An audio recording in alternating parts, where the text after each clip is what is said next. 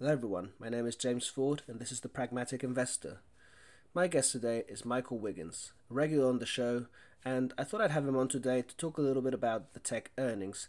So, we began today by discussing some of the tech earnings we've seen so far, general thoughts, and also diving a little bit more into the Google earnings and also the SoFi earnings. Now, moving on from there, we also talked a little bit about the outlook for inflation and how this is affecting commodities like oil, which of course has been on a great rally, and of course natural gas, which is both Michael and I's one of our favorite commodities and investments. So we discussed a couple of different companies there and investment opportunities. Now, before we jump into the episode, I just wanted to remind you guys that if you're listening to this on Spotify, you can go ahead and subscribe to the podcast and get access to my exclusive weekly videos, okay? It's $8.99, and basically every week you will receive my weekend report. You may have already seen a few that I did over the last month. So, if you enjoyed them and you would like to support me, go ahead and subscribe. And with that said, I hope you enjoyed this conversation as much as I did.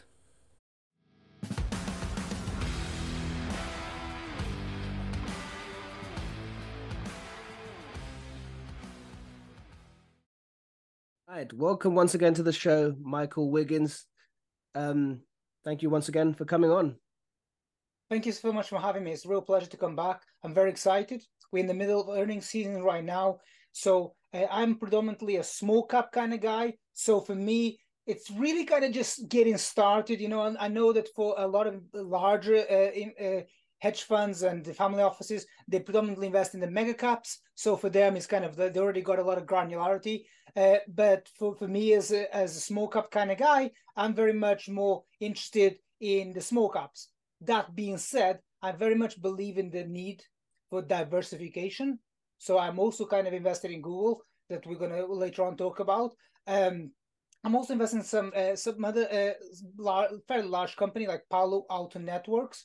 Mm-hmm. So I very much believe in the need for diversification, and I'll just kind of explain in like 2 seconds what my general idea of investing is. So Mm-hmm. as deep value return members know, I'm very much a diversified portfolio kind of person. That does not mean that I have a lot of stocks. I only have 16 stocks in my portfolio, but I have different concepts, different ideas, because ultimately investing is not so much about figuring out something better than anyone else.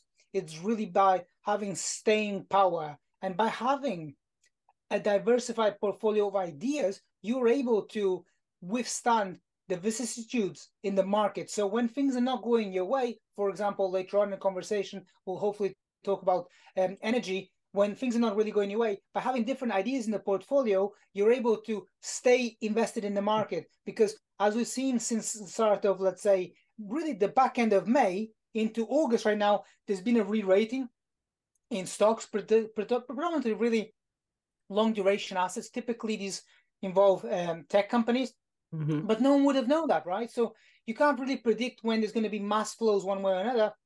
But by having a portfolio with different ideas, some energy, some dividends, some tech stocks, you're able to stay invested in the market. Mm-hmm. So that's really what I'm kind of thinking about. Absolutely. Yeah, that makes a lot of sense. Now, we did kick off earnings season a couple of weeks ago or last week. Mm-hmm. We began with Tesla earnings. I know that, market went down. Investors Mm-hmm. quite disappointed with that. I thought that was going to kind of set the tone a little bit for the rest of the tech stocks, really kind of Mm-hmm. thinking that maybe, as Nasdaq's approaching all-time highs, the AI narrative is kind of exhausting, but that's not exactly what we've seen, right? I mean, at the very least, we've seen a bit of a mixed bag. A good example of this is Google, which actually kind of beat expectations and really kind of finally, after mentioning AI 100 times in Mm-hmm. their last two earnings calls, kind of finally got that little bit of an AI bit. And I mean, Google's a company that I love, so I've always Mm-hmm. been behind it. So, but tell us a little bit about what you thought about the Google earnings. What exactly were you looking for? What do you think investors liked about the recent earnings? So for me, I'm a new investor to Google, and it's a company, obviously, like everyone else. I follow this very intently for many, many, many years, and it's not the first time that I've invested in Google. But what made a difference this time around is I follow a lot of tech companies, and it hasn't passed anyone's mind that the whole AI movement is what is leading towards, let's call it, how you discover something quicker. Okay, so for example, the way the search operates, you kind of go and you kind of go on a navigation, on a discovery. Discoverability is a term. You kind of go and you search like, what kind of holiday shall I have? And you kind of read some blogs and you spend a lot of time. And the longer you spend on that discoverability, on that trend towards finding out your answer, the more ads you can see and the more content that you're going to be seeing, the more engaged that you are. So that is the business model of search. And what AI is trying to get you is to find you the answer as quick as possible. Okay. So if you get the answer, okay, you should go because let's pretend I'm providing an example. It's not really true, but let's say, okay, Michael, you're the kind of person that likes warm weather. You want to go to Turkey next week, catch a flight, and everything is organized for you because they know the type of person that I am. And that you don't need a lot of search. You kind of just go to the answer. So that's the findability. And what Alphabet is trying to explain to investors, and it's not only about name dropping. I think that the market is able, I believe that the market is actually more intelligent and more measured than a lot of investors think. So I'm a value guy, and the definition of value guy is often that the market is wrong and I'm trying to figure out why the market is right. But I'm actually of the opposite opinion. I actually believe more often than not, the market is right, okay? That more often than not is, as Buffett calls it, the difference between night and day, okay? So it can be nearly right, but not quite right. So that's where, our work comes in. Now, what the market saw here is the idea, and I'll come to the financials in a minute, but it's the idea that it can coexist, the search and the AI aspect of it, the findability. So the market has been seen that, okay, it's one thing to put out a narrative. Everyone can put out a narrative. These are mega cap companies, highly followed. It's not just about putting like a little jazzy narrative and everyone's going to kind of wish it away.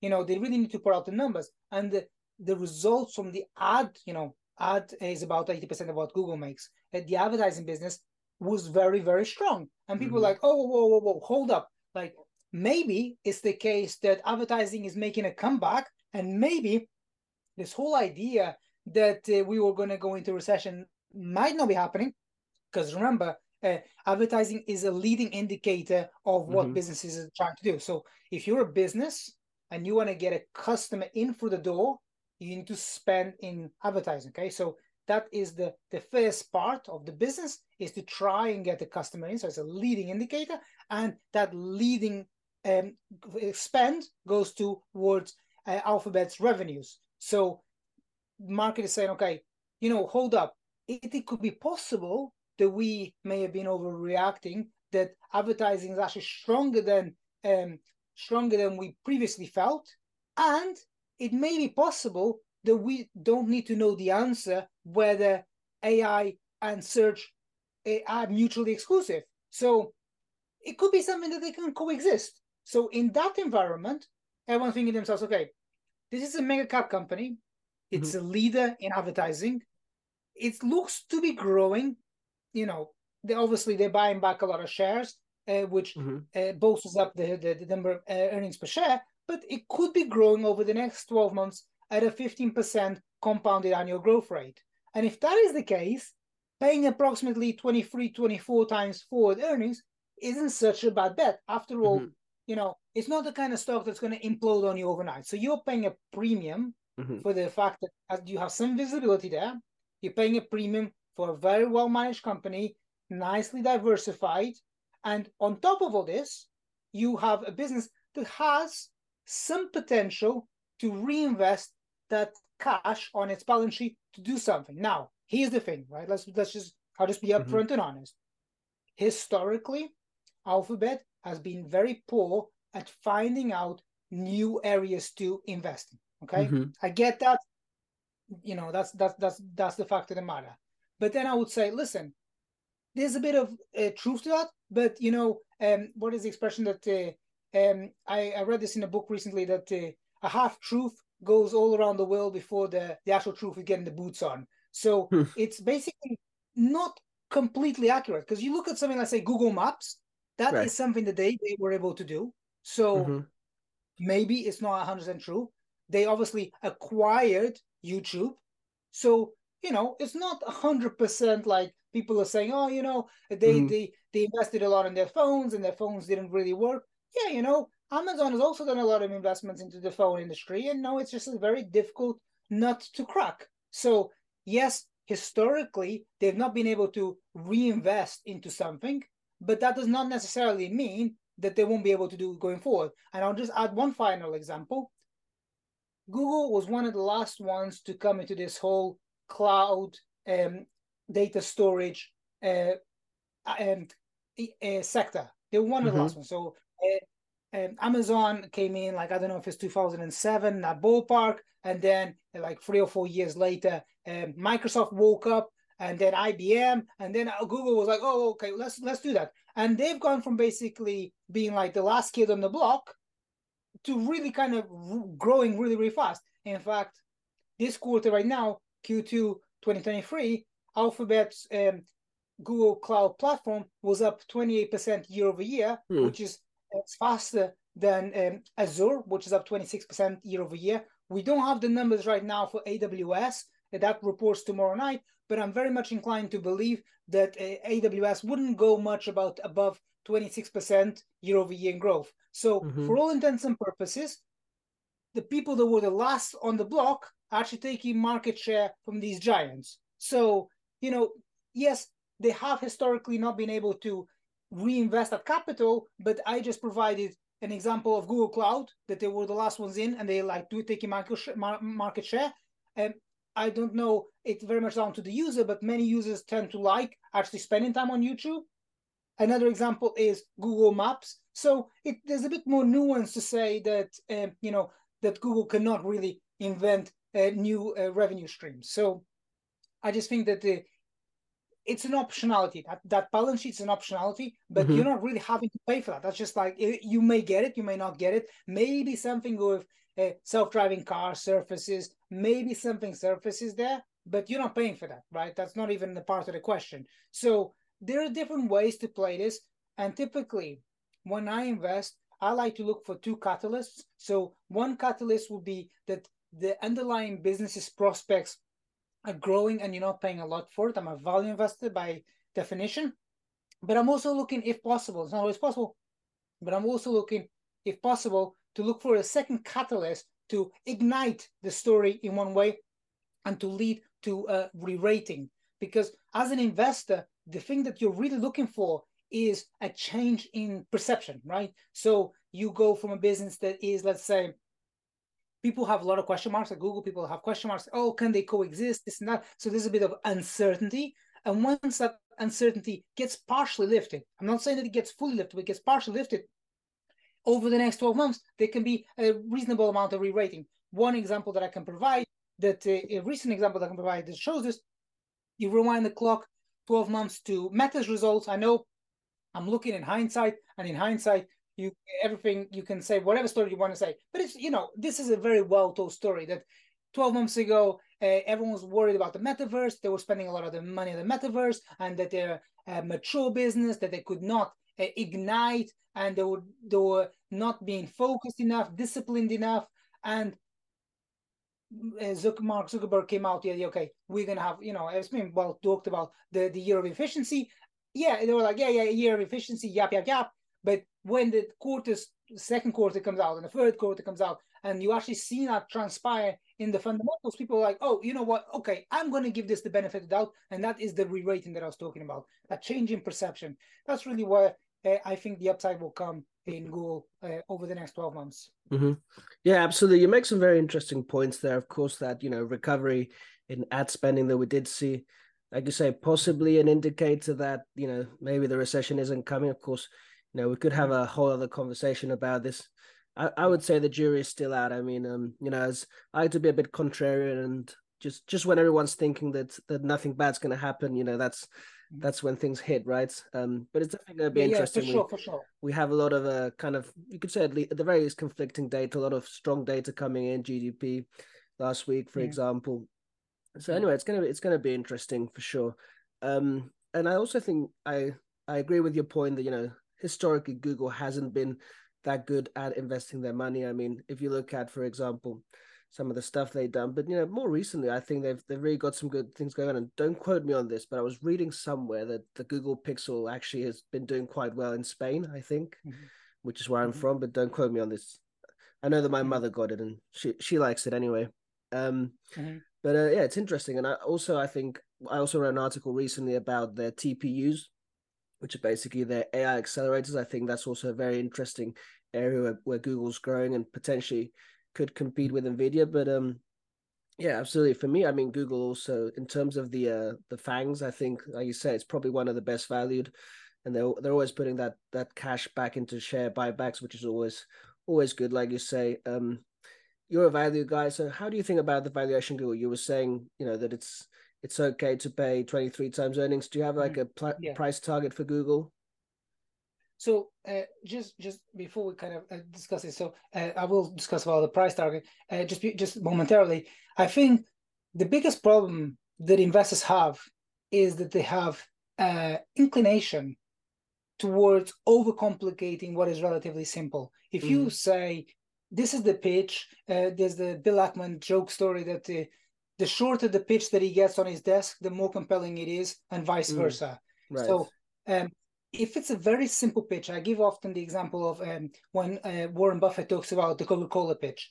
His Coca-Cola pitch is just the volume of Coke being shipped out each year compared to the number of shares outstanding decreasing. As long as the volume is going up and the shares outstanding is going down, that's it.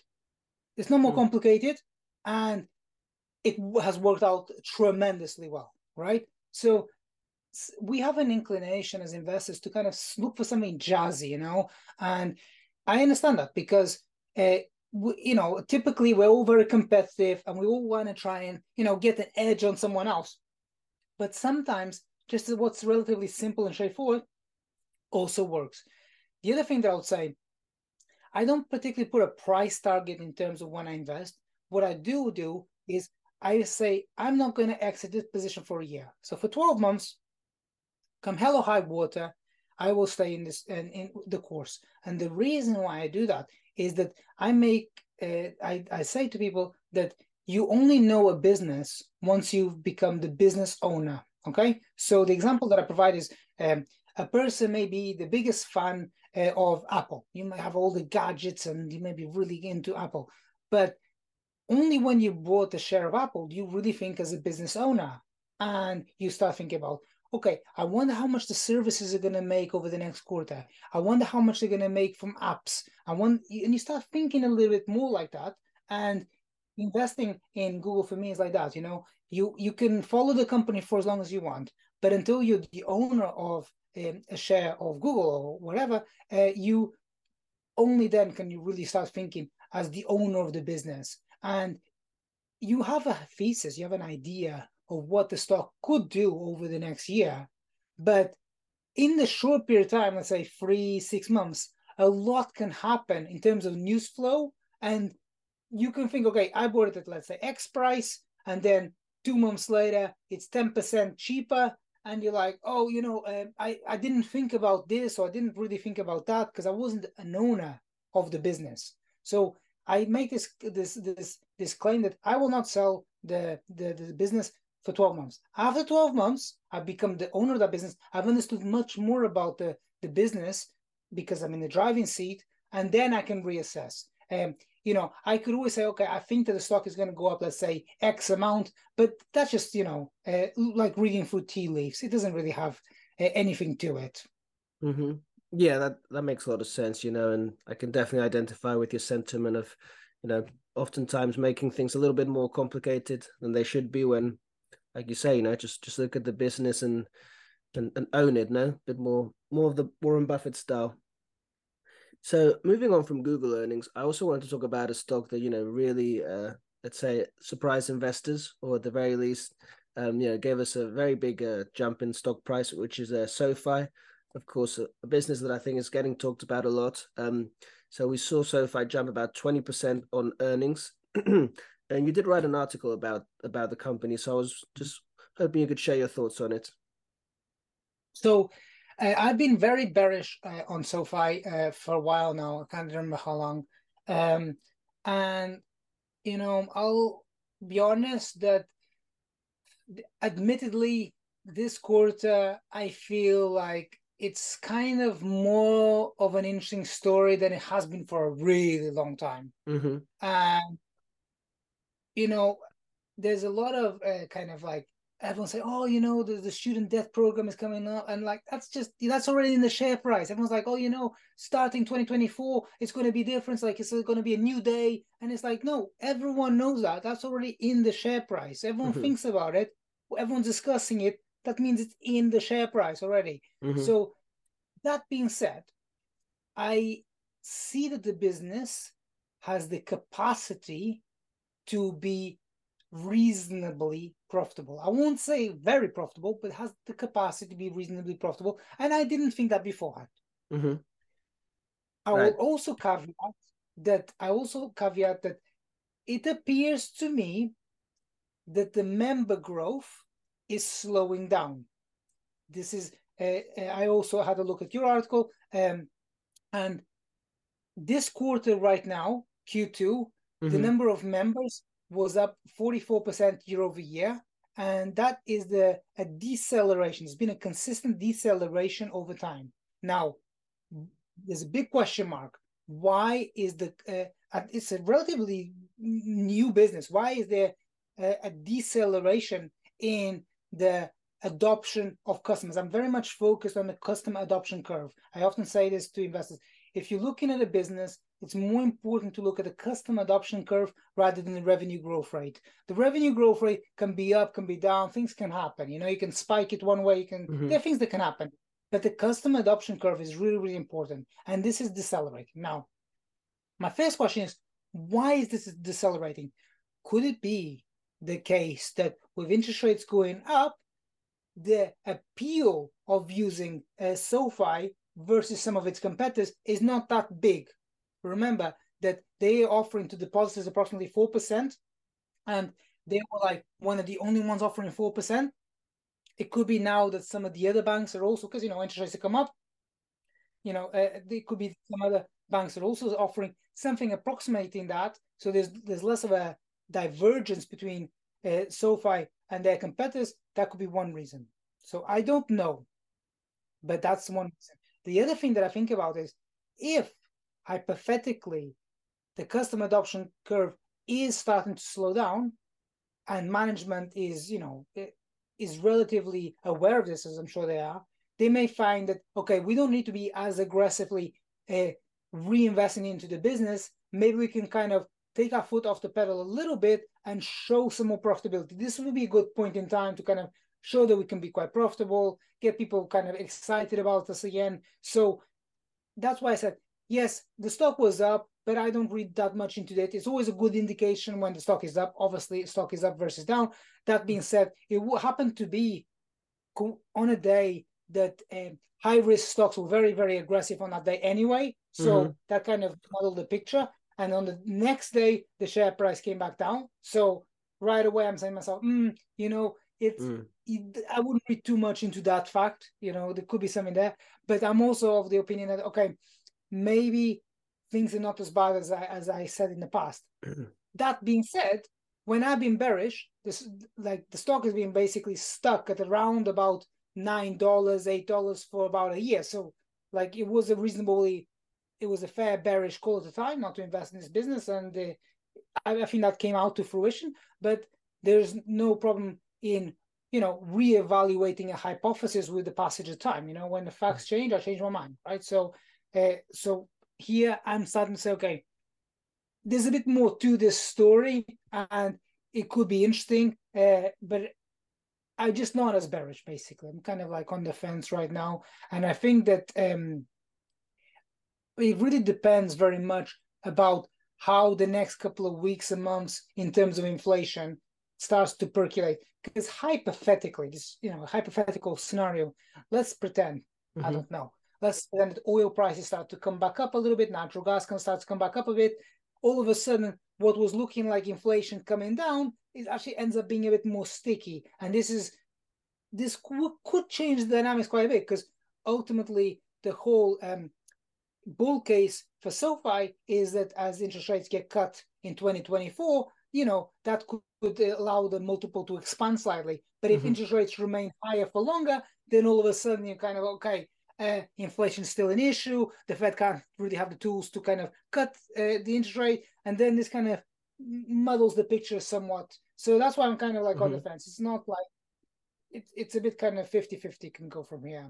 Yeah, absolutely. You make some good points, and I think there's a bit of truth to both things you said. On the one hand, yes, that profitability picture improving, I think, kind of shifted investor sentiment a little bit, but also there's some element of something going on a little bit behind the scenes. I think some options calls or something, because like you said, the stock went up 20% on the day. It's now lost about 9% yesterday. I'm looking at it now; it's down 2.8%. So it's actually given up a lot of those gains, and I mean, well, why do these things happen? I mean, personally, I like to use technical analysis, so this is kind of a pullback that I was looking for a little bit. But like you said, I think there's a little bit of both of those things. I mean, I like the long-term story for SoFi. I think that at the very least, you need some companies to innovate a little bit in the fintech space, and there's definitely some wiggle room there. So we'll see. But I wanted to get into what you were just talking about, that talk about inflation, because that is something that I've been talking a lot about, that idea that inflation could persist, and the big catalyst really is well, I'd say maybe kind of two kind of correlated, which is higher oil slash energy prices, and maybe also kind of correlated with a lower dollar. So yeah, let's talk a little bit about that, because we have seen oil really give us quite a strong rally in the last couple of weeks. So the energy sector obviously kind of coming back to life, inflation expectations, maybe coming back. What are your thoughts? So I think it's quite ironic that this whole idea of the of Joe Biden's IRA bill, the Infrastructure Reduction Act, Mm-hmm. is essentially to provide stimulus Right. towards this renewable Mm-hmm. transition, renewable energy transition. Now, why do I say it's ironic? Is because at this moment in time, electricity in the US, about 20% comes from renewables. Okay. The game is to get that to, let's say, 60 or 70 maybe percent Mm-hmm. coming from renewables. Just for your viewers, renewables typically mean wind turbines and solar panels. Okay. Now, it's at approximately 20% after plowing trillions of dollars into this. Okay. And estimates for this year, I think around the world, not only the US, admittedly, but around the world, is for somewhere in the ballpark of $5 trillion being invested in renewables, to the whole infrastructure to make the renewables happen. Okay, but Mm-hmm. just sticking with the US for now. Okay, if you get 20% of your energy from renewables after they've been on this journey towards the energy transition for, let's say, 20 years, to get it to 20%, to go from 20 to 40%, that's a doubling, okay? And to double that, you need to be able to have double the infrastructure. So I said it was ironic, because to actually get much more of the energy coming from renewables, you need to actually invest in a lot of manufacturing and construction. So that's actually going to stimulate perhaps some unforeseen aspects of the inflation. Now, just sticking with this whole energy idea. So 20% comes from renewables, okay? So that's not a big thing, but to get it to 40%, then it starts to become interesting. Why is it becoming interesting? Because renewables, by definition, as I said at the start, this is wind turbines and solar panels. By definition, these are variable loads, okay? So it might be windy, it might not be, it might be sunny, it might not be. So getting that energy, that variable energy, may cause some problems, because at this moment in time, it's like a very reliable base load. Okay, you Mm-hmm. get that energy coming through. You may burn some natural gas, or not so much in the US coal, but you could burn some coal, nuclear power, so it's quite a stable and predictable energy. Now, if you add to the whole grid this variable input, it causes a lot of problems. Let's say, hypothetically, for the sake of discussion, that Google is running on some massive data center, some AI technology that's really, really power hungry. They need to know they're going to have access to that power, like reliably, no questions asked. It just needs to come in very high intensity. And for the grid, they're going to have this kind of variable load coming in too, which may or may not happen because the weather might be good or maybe bad or whatever. It causes a lot of problems. So you need to build out that grid. And just to complicate things even further, often is the case that that renewable energy is made, let's say, away from the city center.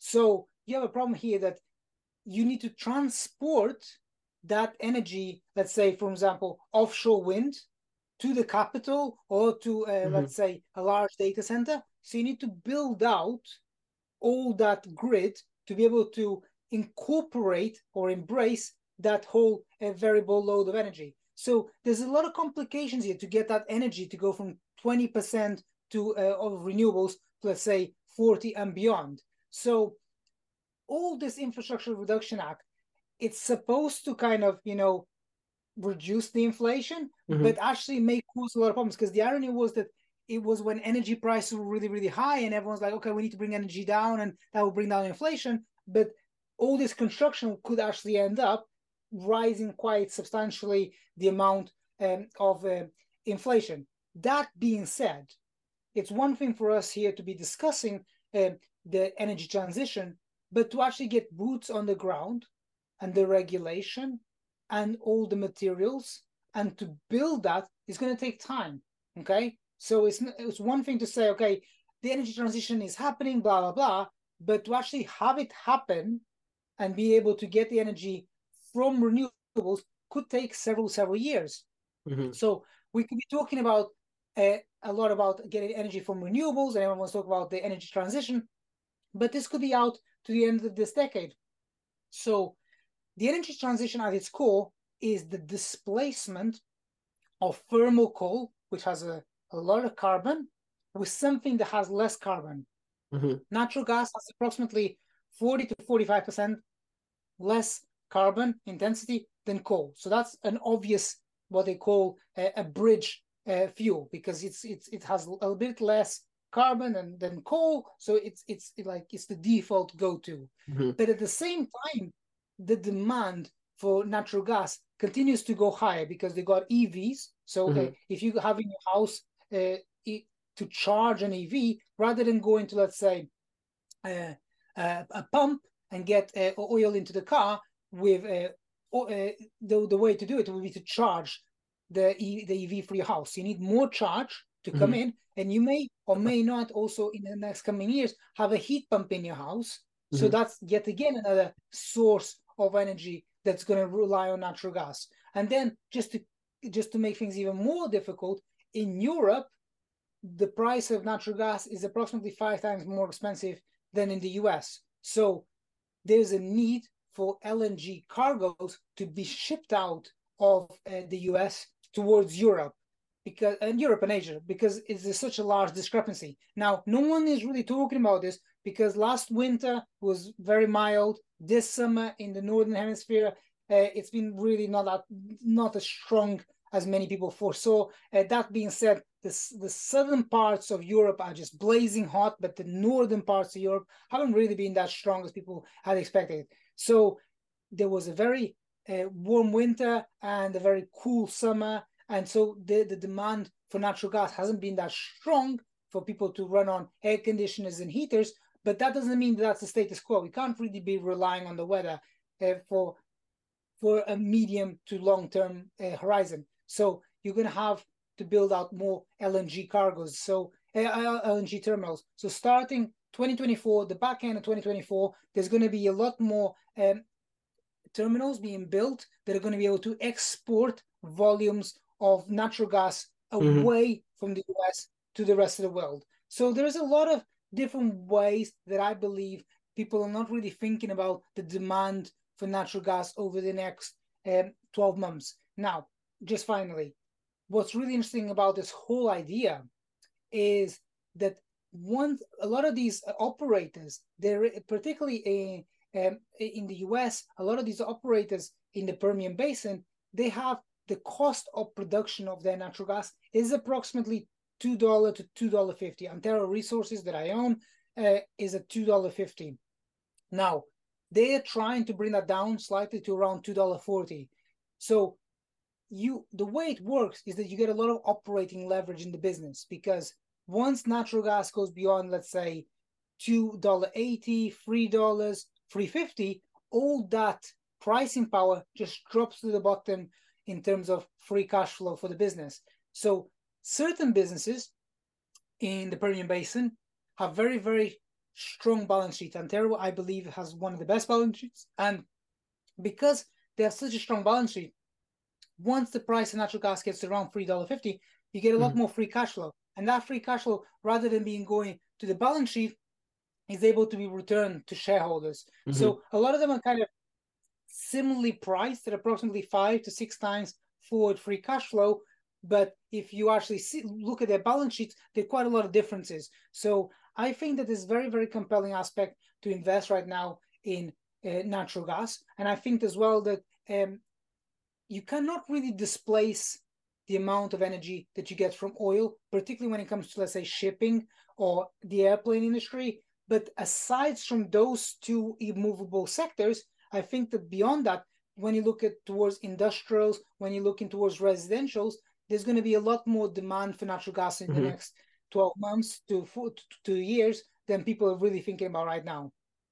Yeah, absolutely. As you know, I love that you're a natural gas bull. I'm also a natural gas bull. It's very interesting because you brought up something that I actually meant to ask you, and that is the idea of that divergence between prices in the US and Europe, right? And I actually go ahead and disclose right now that, the other day, a couple of weeks ago, I bought some UNG. So that's the United States natural gas.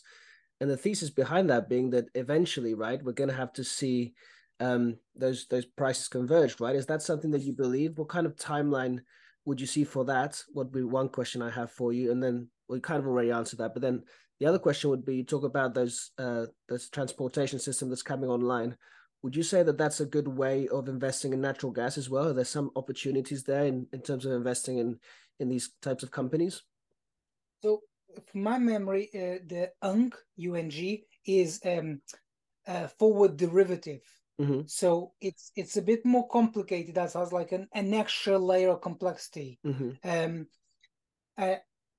So that you can have the way I say it is like this: you can have an idea in the market, Right.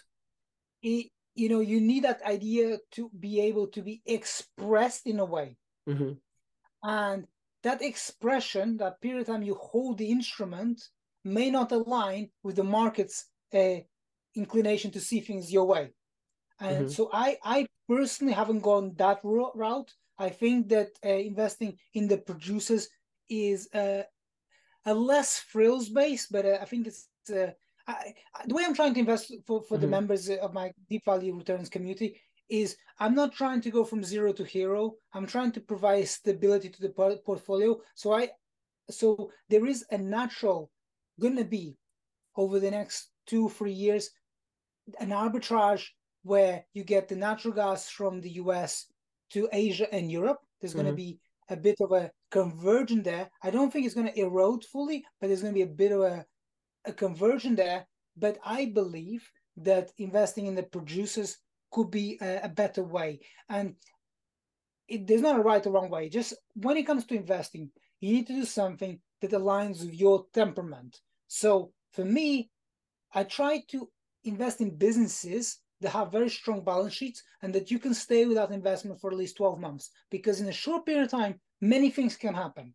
So the way that I always, particularly when it comes to commodities, just pick out the businesses that have the cleanest balance sheet, because you don't want any question marks of like, say, oh, I need to send this capital back to pay for some debt or whatever. You don't want any of that complication, okay? Because you don't know, things can turn sour really, really quickly, and you don't want to have to be selling, at a distressed price. You just want to have things on your side as much as possible, because ultimately investing is a game of probabilities. So it's really important that you start with a good option there, like a good balance sheet, so that things can happen that are not what you thought at the start, Mm-hmm. and you can stay with it. I also think that as more and more countries, particularly in, let's say, India and China, start to move away from coal, at some point, there's going to be more demand for natural gas. Now, the irony is, everyone thinks about China in terms of it being a heavy polluter,